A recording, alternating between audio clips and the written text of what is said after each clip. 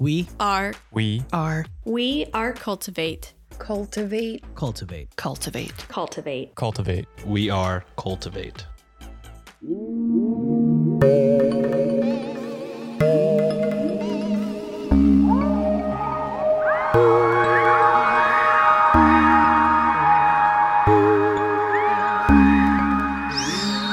Welcome back to another episode of Weird Distractions Podcast, a weekly podcast where I, your host Alex, rotate between discussing true crime, conspiracy theories, paranormal stories, folklore, and a little bit of this and a little bit of that to provide you, and more than likely, what your local Hunters Association would consider a weird distraction from everyday life. This week, we're back talking all things ooky spooky, but before we dive into the episode itself, I do have a little bit of housekeeping, and of course, I need to tell you what I need a distraction from this week. If you don't want to listen to that, just skip ahead a couple minutes. So when it comes to housekeeping, just a reminder that there is a new Weird Spam episode out for folks on the Here for the Weird tier, which is on Patreon. Head on over to www.patreon.com/weirddistractionspodcast to learn more about both tiers and consider joining the weird fam we have over there. In terms of what I need a distraction from this week, I'm just going to say I need a distraction from the fact that Christmas is coming up. And I know there are people listening who probably love the Christmas holidays. I personally am not a big fan. There's too much pressure. There's a lot of stress. And I know it is what you make it. But for me, I just feel like no matter how prepared I try to be,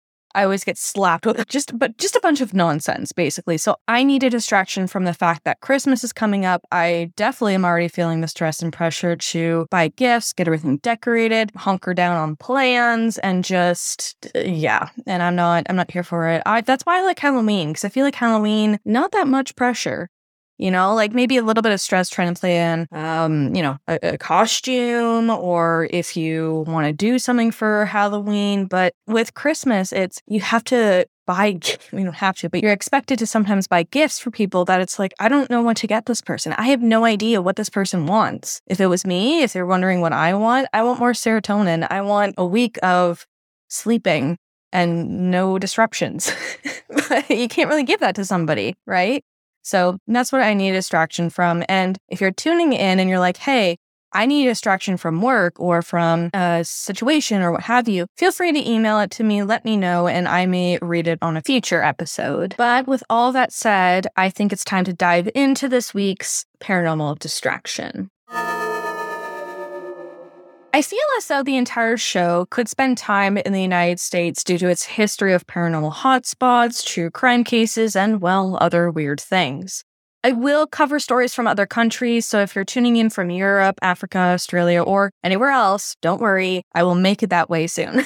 I promise. For this week, we're checking out the Bachelor's Grove Cemetery located in a southwest suburb of Chicago, Illinois. It's been a while since we've talked about the history and haunts of a cemetery, with the last and first one being the St. Roch episode that former host Christy and I chatted about. I stumbled upon Bachelor's Grove Cemetery through the BuzzFeed Unsolved Paranormal book by YouTube's favorite ghoul boys, Ryan and Shane. Due to potential coarse language, disturbing adult themes, and other topics that could be discussed today, listener discretion is advised.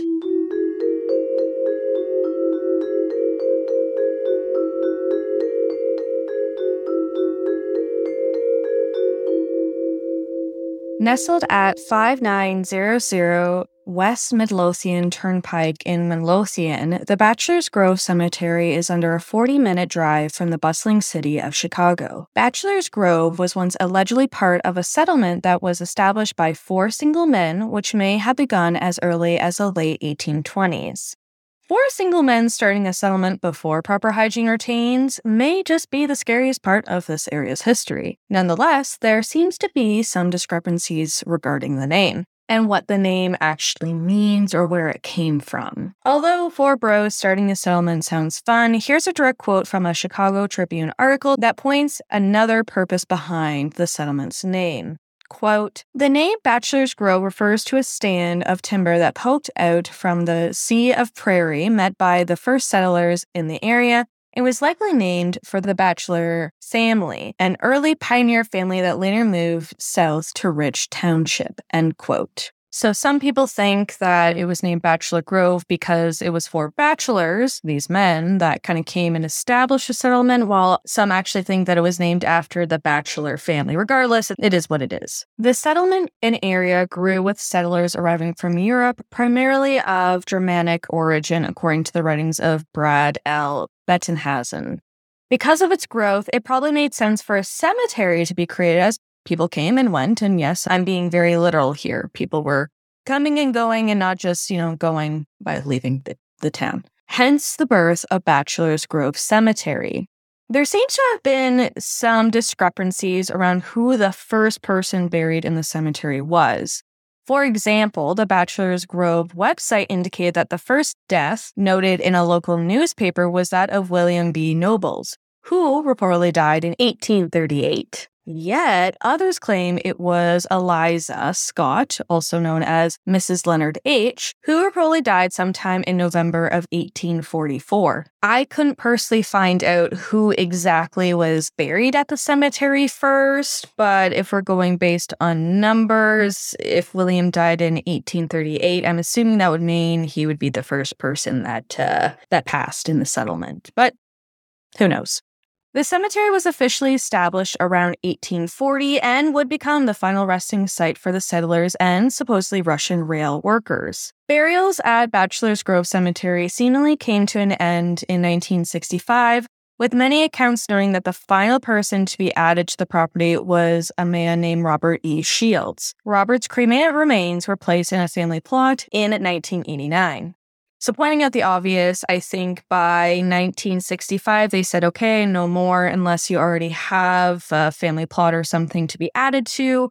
And that's probably where Robert comes in, right? Based on what I gathered, there are approximately 82 plots within the cemetery. The settlement of Bachelor's Grove also slowly became kind of a ghost town, which allowed for weird tales and lore to kind of begin, so to speak. However, the heart of these stories seemingly stemmed from the cemetery. So even though there is a lot of lore around the settlement, the heart of all of this weird stuff taking place seems to be at the cemetery, which is interesting. For example, according to the Atlas Obscura website, the cemetery would become a crew dumping site in the 1920s for local gangs. In a post-Prohibition era, nearby teens and young adults went to the isolated, unmonitored cemetery to drink and listen to music, among other things, probably. Basically, it became kind of a party site.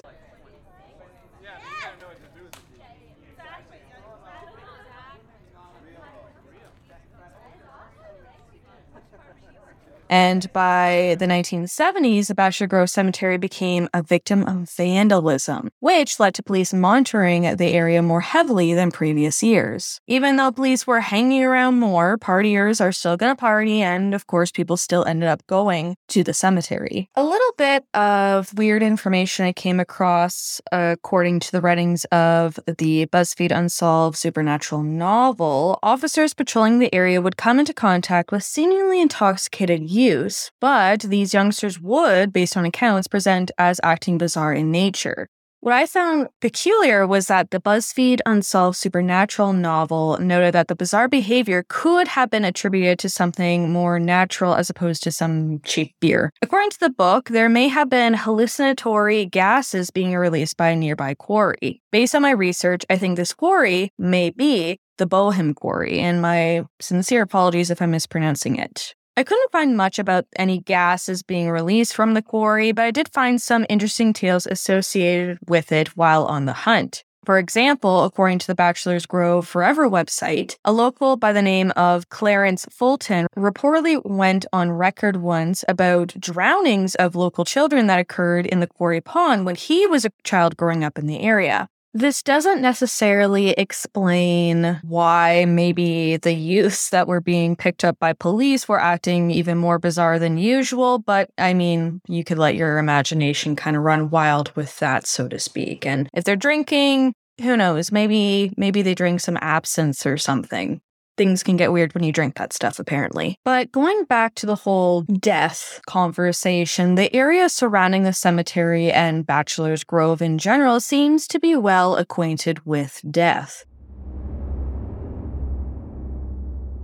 One victim of the area was Audrey Ellis, whose deceased body was reportedly found by a mushroom hunter. In a direct quote from the Bachelor's Grove Forever website, quote, Audrey's slain body was found by a mushroom hunter in the woods near Ridge Lane Avenue and 145th Street in 1966. The girl, an African-American wearing only a gold bracelet and a shamrock necklace, was discovered to have been from Gary, Indiana, and had been on her way to a job interview. Audrey was one of 3 young women found murdered in the forest preserves of Cook County that year, and her murder remains unsolved. End quote. I may discuss Audrey's case in a later episode, so I'm not going to do a deep dive into it, but just wanted to acknowledge her death in association with the area. Another victim of the area was a former local named Martin Myers. Martin was a truck driver experiencing unemployment when, in 1989, his lifeless body was reportedly found outside the entrance of Bachelor's Grove Cemetery. Weirdly enough, Martin's death took place before he was to stand trial for murdering a colleague of his. Finally, one more case I wanted to mention, which begins with a man named John Burr, and that is spelled B-E-R, by the way.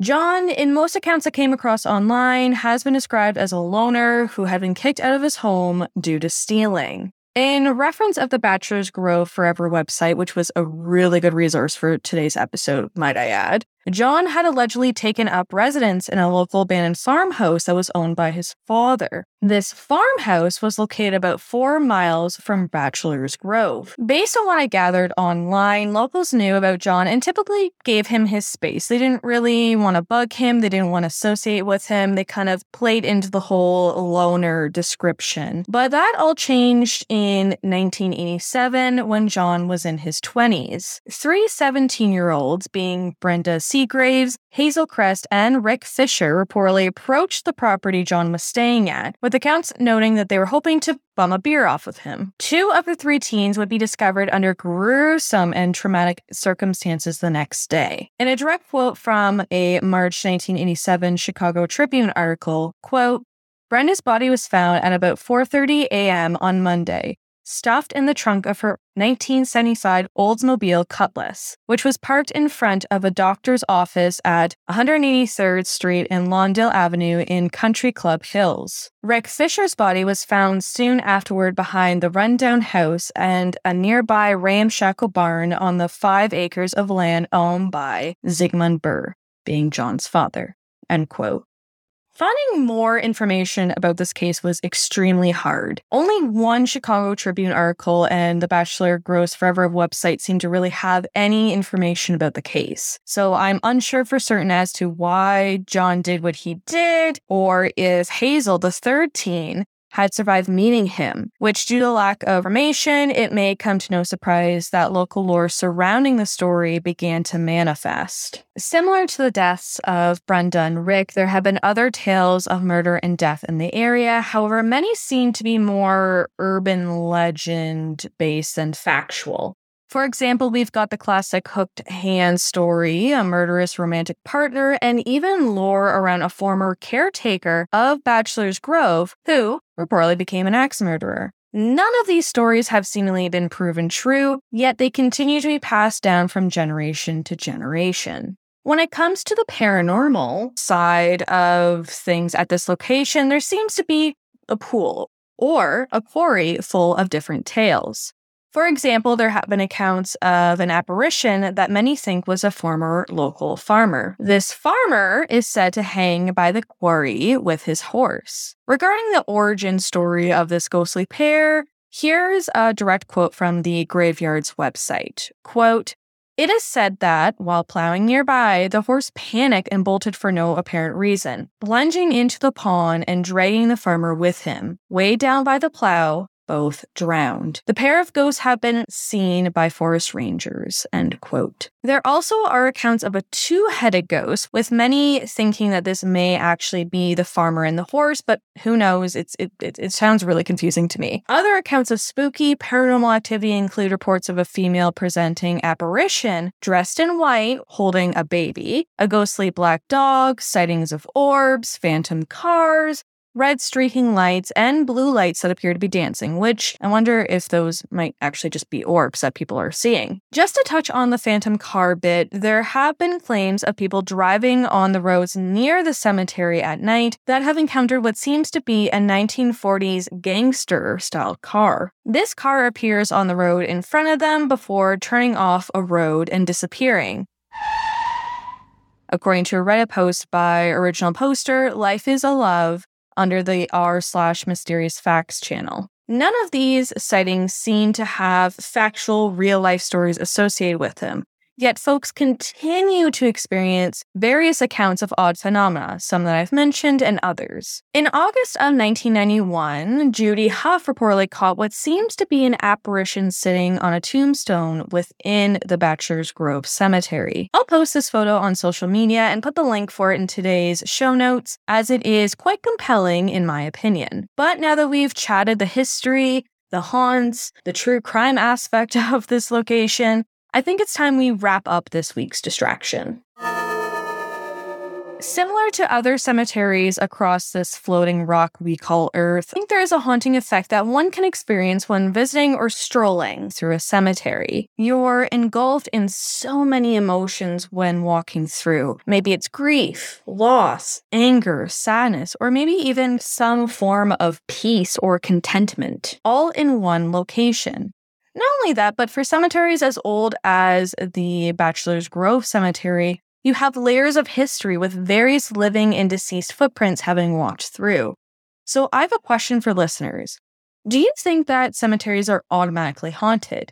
Is there a possibility that because they are a holding cell for the dead, they automatically possess energy to manifest paranormal activity? I would love to hear your thoughts over on social media or by email. If you've enjoyed today's Weird Distractions episode, please consider telling your friends, family, coworkers, or anyone else who will listen about the show. You can tell them to find the show on Apple Podcasts, Spotify, Good Pods, Google Podcasts, Podchaser, and many more. If you're streaming the show on Apple Podcasts or Good Pods, please consider leaving a 5-star rating and review. This helps the show out for free by letting others know that it's worth listening to. Another way to support the show for free and to never miss an update is to follow along on the show's various social media accounts. You can find me on Facebook, Instagram, Twitter. My handle is @WeirdDistractI1 and TikTok. If you want to financially support the show and get yourself a little something extra each month, why not join one of the 2 tiers over on Patreon? Each month, you get exclusive content such as bonus episodes and series, the Weird Destinations travel posts, plus early access to the regular feed episodes. You can find out which tier is best suited for you by going to patreon.com/WeirdDistractions podcast. Shout out to my current patrons, aka my weird little family members: Tom, Bailey, Angela, John, Alicia, Lynn, Susan, Shadow, Courtney, Jennifer, Lanny, and Cheryl. I love you all and appreciate your ongoing support of Weird Distractions. If you're unable to support the show on a monthly basis, but still want to support it maybe as a one-time donation, check out the show's merch over on Redbubble or sign up for a one-time donation over on Buy Me a Coffee. Lastly,